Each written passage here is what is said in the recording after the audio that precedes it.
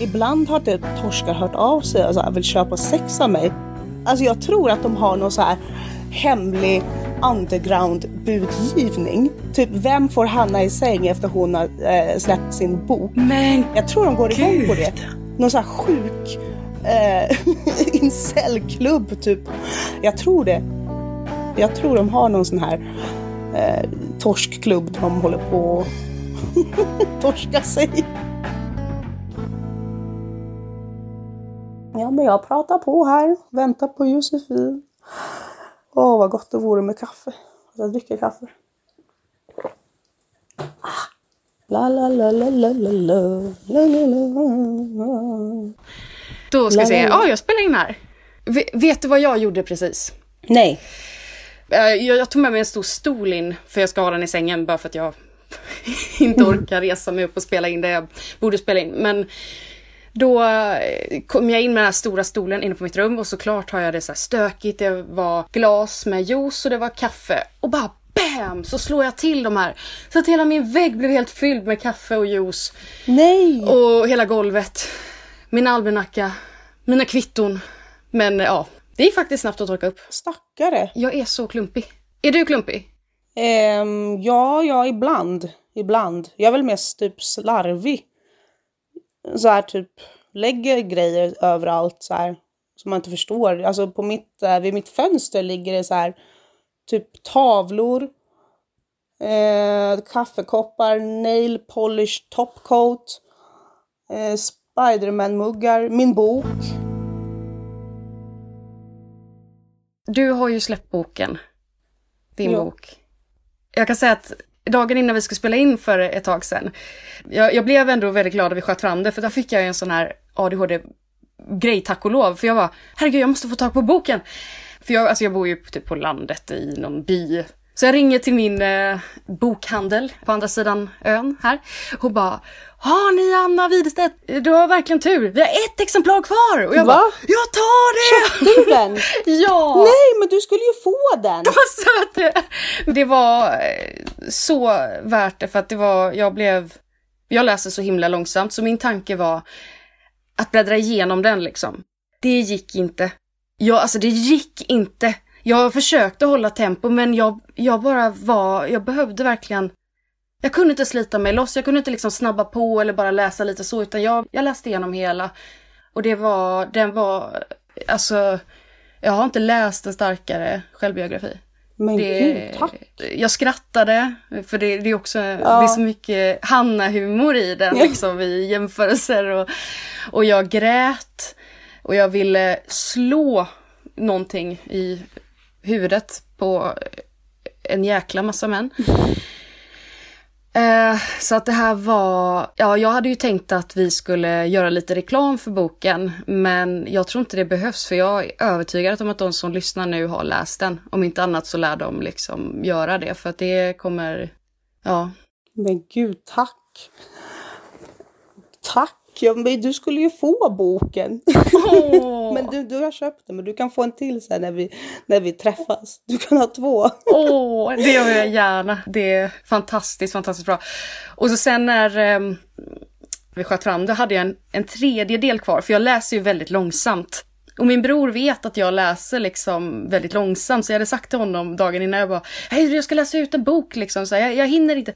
Och då hade han screenshotat på morgonen så här, Hanna Widerstedt, läs och lyssna på Nextory. Och jag bara, det är fantastiskt, det är jättebra. Så då köpte jag Nextory istället och lyssnade där. Både läst och lyssnat. Men gud. Så det kan jag verkligen tipsa om på Nextory. Vad roligt.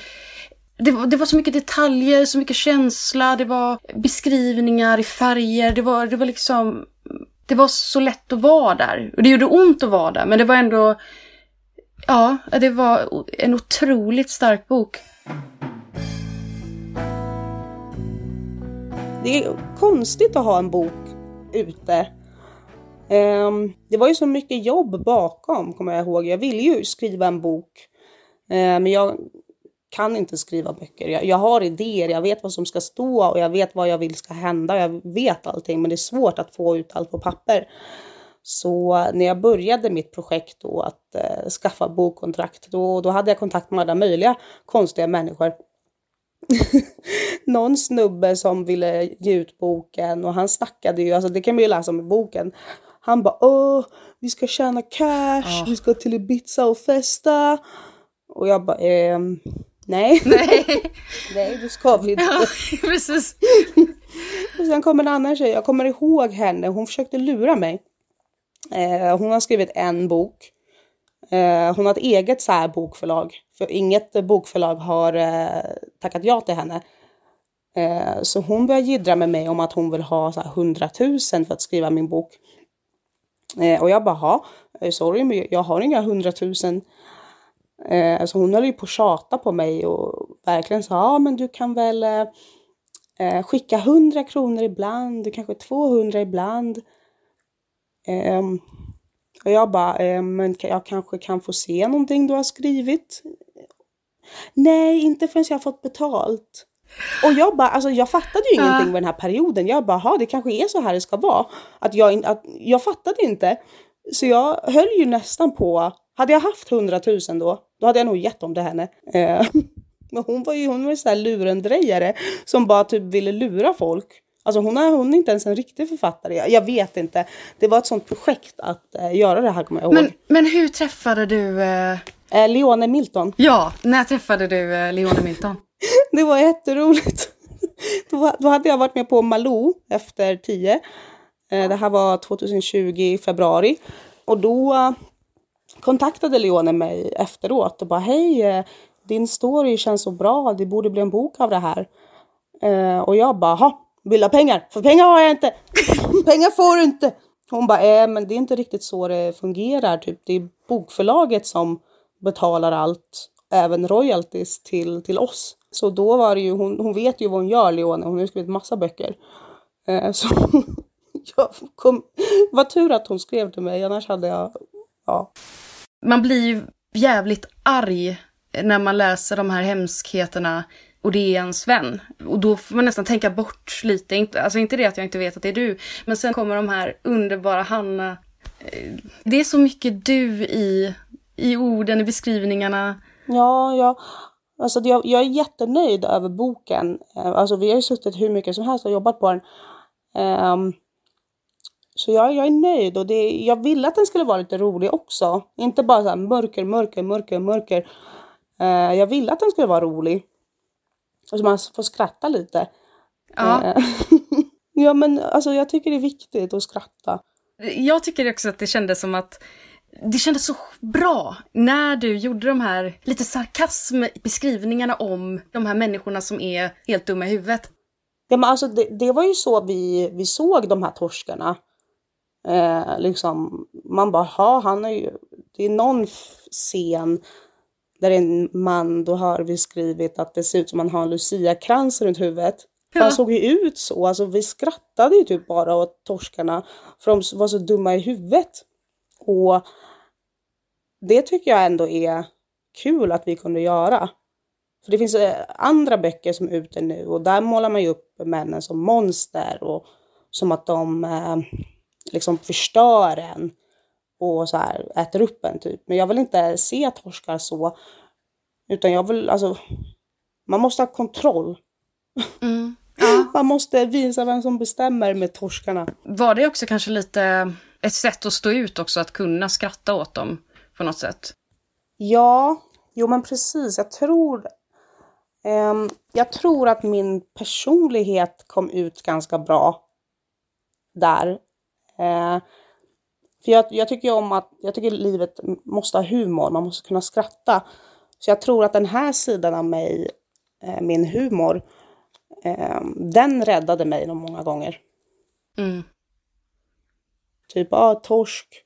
Ha, grillad torsk. Ja. Jag vet inte. I alla fall, boken är ute. För jag kan tänka mig att det här är också ett sätt att typ läka. Lite som när man... Ja, det här är bara vad jag tänker, så får rätta mig om jag har fel. Men när man går till psykologen och pratar om saker som har hänt, reder ut och verkligen bearbetar. Har det varit en sån del för dig också? en läkeprocess? Jo. Det var stundtals väldigt jobbigt att skriva boken, just för att du går igenom en heltidsperiod, och till exempel om jag då gick igenom någonting med Leone, så frågade hon mig hur kändes det, vad tänkte du på, vart var det här, varför gjorde du så? Och då kanske det var ett exempel om att jag hade stulit pengar från en torsk. Och då fick man ju liksom gå tillbaka till den här perioden i ens liv och tänka, men hur kände jag när den här mannen då tjatade om analsex till exempel? Och varför tog jag pengar från honom? Och då måste man ju gå igenom sådana här saker. Och då kom jag ju på att, men jag kände mig pressad för han tjatade om analsex. Och för att straffa honom eller göra något elakt mot honom, för han var elak mot mig, då bestämde jag mig för att ta pengar från hans plånbok. Så på något sätt var det också väldigt jobbigt att skriva boken, för du går igenom episoder i ditt liv väldigt detaljerat. Så oavsett om boken är skriven på ett väldigt lätt sätt, stundtals humor, stundtals faktiskt jobbiga saker, så var det väldigt emotionellt krävande att skriva den. Ja, men har det känts, eller är det jobbigt att gå igenom det, men har det känts som att det också har varit en lättnad att få ur sig det? Ja, men det har varit läskigt att boken faktiskt kommer ut. För tänk, alltså du har en bok och alla kan läsa den. Vem som helst kan läsa din bok, och det är läskigt. Samtidigt så är jag stolt över mig själv att jag tog det här steget och lämnade Lissabon då, som var min sista destination, och faktiskt tog tag i mig själv och var så stark att stanna i Sverige, för det hade jag ju så himla svårt för. Jag vill egentligen inte vara i Sverige. Jag vill ju fly från mig själv hela livet. Men sen åker jag till Sverige och jag flyr inte, utan jag tar tag i alla problem, tar tag i mig själv, och sen blir det en bok på köpet. Det tycker jag är nice. Alltså det är helt otroligt. Det är så... jag blir nästan tårögd nu, för att jag kom på en scen där i boken som var... Ja, jag började storböla. Jag klipper inte med det, men Ester, där i slutet. I Lissabon? Ja, när du tittar och så ser du Ester där som står och bestämmer dig för att... Med Kristoff, mitt ex. Fy fan. Ja, det var jobbigt att gå igenom Kristoff, måste jag säga. Fy fan. Herregud. Men det här ska vi ta med i podden faktiskt. Jag kommer ihåg liksom att när jag var med Kristoff, jag var så tom, och jag kommer ihåg att jag kunde vakna upp en morgon och bara var så arg. Och jag fattade inte varför jag var arg. Jag var arg, ledsen. Och jag förstod ju inte att det var Kristoff som gjorde att jag mådde så här. För sättet han behandlade mig, det var så sjukt. Jag kommer ihåg att jag ibland så här drömde mig bort att lämna honom. Liksom ta Ester och bara dra ifrån honom. Men det var så läskigt, för jag tänkte att om inte Kristoff vill ha mig, vem ska vilja ha mig? Jag är ful, jag är värdelös, jag är tråkig, jag kan inte tyska bra, jag kan inte städa. Typ, vem ska vilja ha mig? Allt det som han liksom hade fått in i ditt huvud. Precis, jag kände mig så värdelös och så värdelös med honom. Och det är sjukt att sådana här relationer existerar och att man inte pratar om dem. Ja. Det är ju alltså fysisk misshandel, det förstår man ju. Men just psykisk, när de så här sakta liksom förstör dig som person och att du blir som ett tomt skal.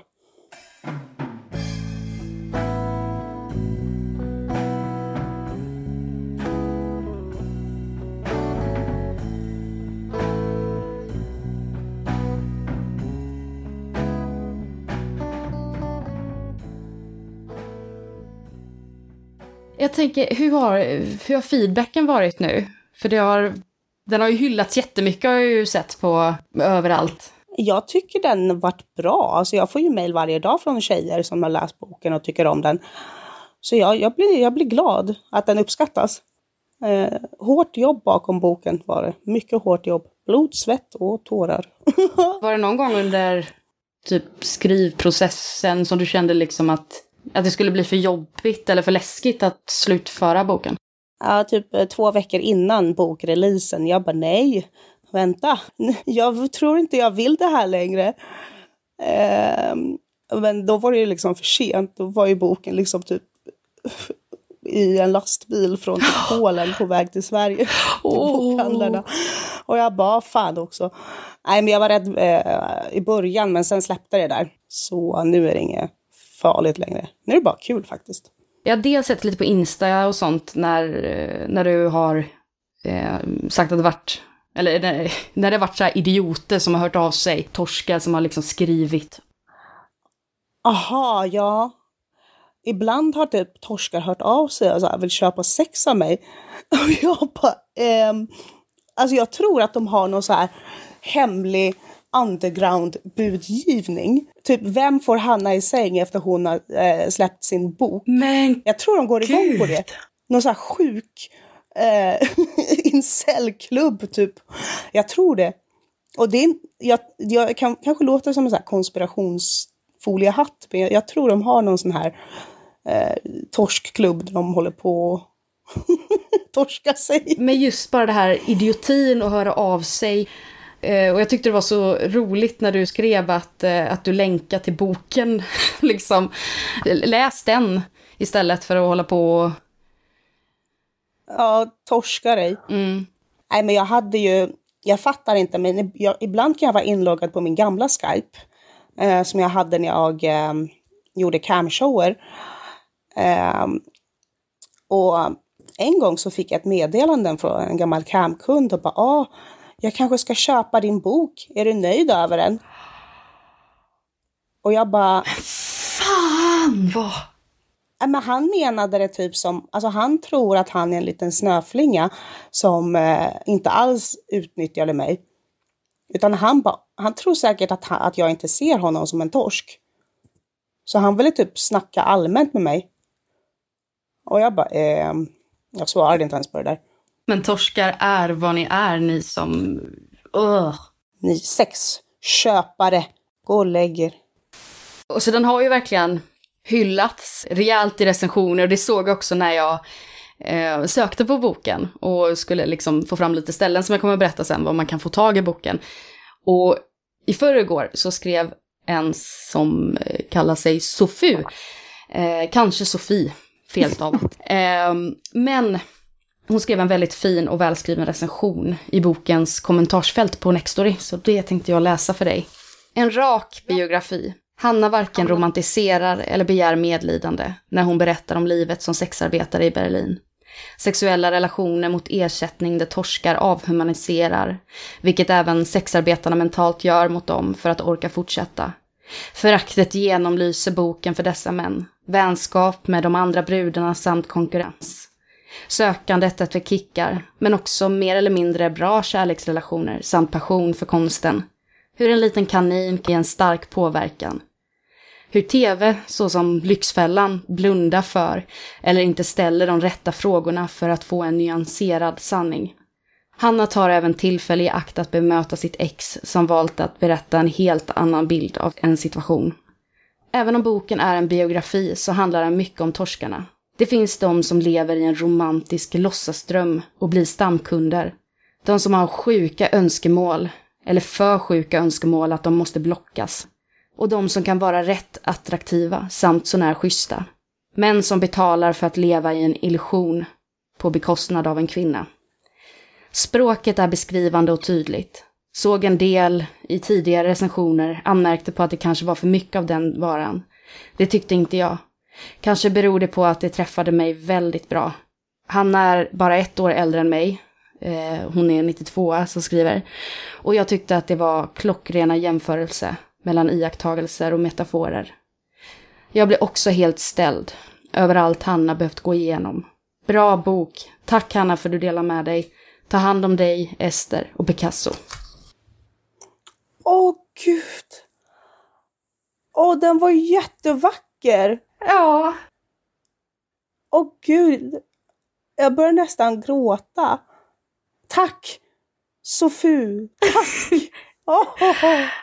Vi måste bjuda in Sofie. Vi måste hitta henne. Ja, hon använder Nextory. Det är allt vi vet om Sofie, henne. om du hör det här, skriv till oss. Nej, vi vet en sak till. Hon är 92. Eller, när är du född? 91.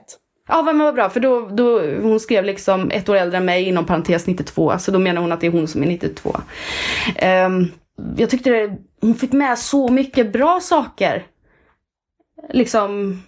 Ja, men det är alltså många stollar som bara, språket är för ungdomligt.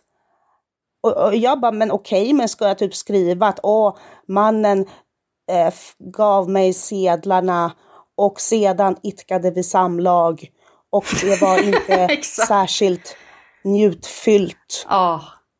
Sedan gick jag och pluggade svenska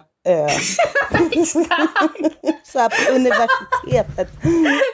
Ja, men vad fan vill de? Jag tänkte säga jag hatar folk. Men jag gör faktiskt det. Ja, jo, man gör det. Och man får ju lov att göra det också. Du har släppt en bok som...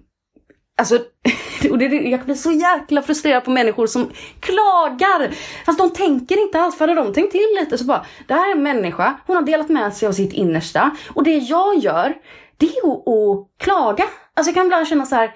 Det är inte så att du har släppt den här boken för att du vill bli författare. För att du vill ha konstruktiv kritik så du kan släppa andra litterära verk. Liksom, utan det här handlar om ditt liv. Hur du beskriver ditt liv. Varför ska de klaga över det? Jag håller helt med Sofie. Jag reagerar inte alls, utan det var så beskrivande och fint. Ja, men hon har ju läst boken och tagit in det. Men det finns ju en annan tjej som skrev en bok. Och jag kan bli lite frustrerad på henne. Nu kanske jag låter elak. Men hon kommer där och har sin bok. Och hon säger så här. Alla sexarbetare har ett självskadebeteende. Och då blir jag arg. För jag har jobbat 7 år. Jag har träffat, jag vet inte, 1000-2000 strippor, bordelltjejer, eskorter, alla möjliga. Och då kommer hon och säger, som om hon vet allting. Alla tjejer som säljer sex har ett självskadebeteende. Och säger det i tidningar. Och då tror ju svensken att, men då har Hanna Widerstedt också ett självskadebeteende. Och då blir jag sur, för jag har inte alls ett självskadebeteende.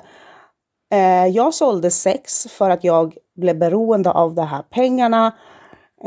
Jag skadade mig själv genom dyr shopping, hetsätning. Men jag gick inte hem och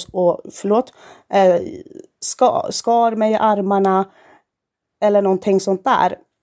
För jag tyckte inte att jag var ett offer. Och jag kommer aldrig någonsin tycka synd om mig själv. För att jag sålt sex. Men hon förminskar sexarbetare. Och säger att alla torskar är monster. Alla torskar våldtar tjejer. Det finns sådana torskar.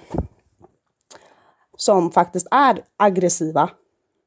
Men 98% av alla sexarbetare vet hur man screenar dem. Så då undviker man dem. Nu låter jag jättehård. I'm sorry. Men jag blir arg när hon får alla att tro att även jag har ett självskadebeteende. Det gör mig arg. Men i alla fall. Vänta. Vaselin är bra mot spruckna läppar. Ja. Jag brukar ha det på händerna. Och händerna är bra. Jag ska ta lite på händerna nu. Men ja. Så vad kan man köpa den här boken? Och nu kommer jag kanske låta lite som att jag gör reklam, vilket jag gör såklart. För jag tycker att alla ska läsa den här boken. Men det är att jag har skrivit upp här på en lapp så det blir lite ordagrant här. Till mina torskar, mitt liv på Berlins sexklubbar av Hanna Widerstedt och Leon Milton finns att köpa i flera butiker och på nätet. Jag köpte ju min på Akademin Bokhandel. Men jag tänkte jag skulle också tipsa då lite om några fler. Och boken finns som sagt då att köpa som ljudbok och e-bok på Nextory. Där man kan signa upp sig helt utan bindningstid och lyssna och läsa gratis i 14 dagar.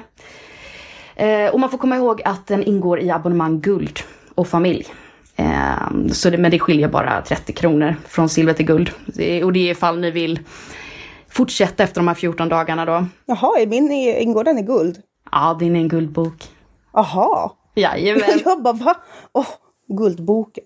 Ja, det var nice. Nu låter det lite som att vi är sponsrade av Nextory. Det är vi inte. Nej, så vad heter de?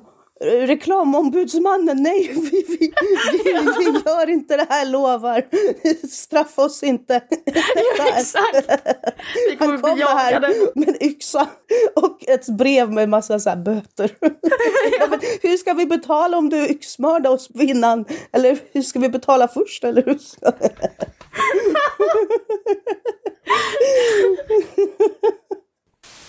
Och ja, just nu när vi spelar in här så finns det att köpa på Bokus för 189 kronor. Och då behöver ni inte betala frakt och den skickas till dig inom 1 till 2 vardagar.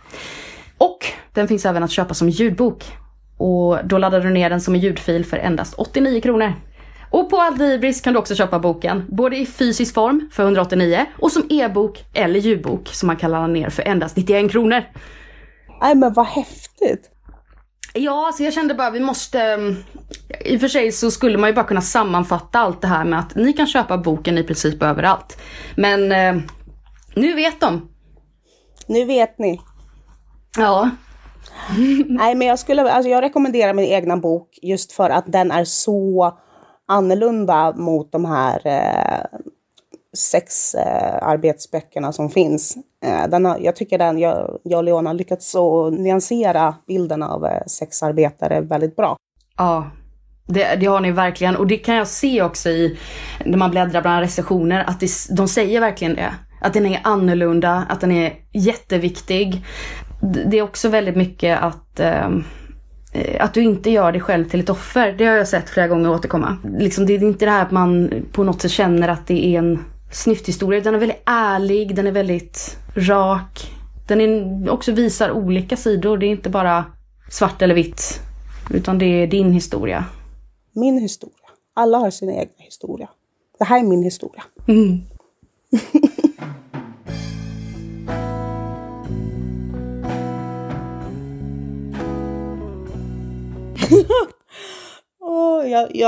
För er som inte vet, jag har en depressionssäng. Och det betyder inte att jag är deprimerad, utan jag känner mig bara allmänt död idag. Så jag har bosatt mig här i sängen med lite Smarties, såna här sogodisar, Coca-Cola-flaskor. Och jag ligger här i sängen och typ tittar American Horror Story. Gud vad härligt. Den enda jag har är juice och den har jag hällt ut. Men det är liksom så här, det är långt till affären. Men det finns inte Foodora där du bor? Foodora? Ja. Vad är det? En sån här mat, typ som online-pizza. Aha. Jag vet att Foodora har hemmakväll här i Växjö. Så om man är godissugen, då går man och beställer från hemmakväll. Så kör de hem till dig med det du vill ha. Däremot, jag måste varna. De tar typ 50 spänn för en Marabou chokladkaka på 200 gram. Och du undrar hur mycket de tar här där jag bor då, som är liksom i en by mitt på landet. De ska åka, de ska försöka komma upp för min backe helt ensnöd. Kommit ut av 500 spänn för en Marabou. Då måste man vara riktigt sugen på Marabou. Nu tänkte jag att vi skulle ha en grej som vi lägger i slutet på varje avsnitt. Och det är hur man får kontakt med oss utanför podden. Jag heter j.molen på Instagram. Och hur får man lättast kontakt med dig, Hanna? Miss Widerstedt på Instagram. Får man lättast kontakt med mig.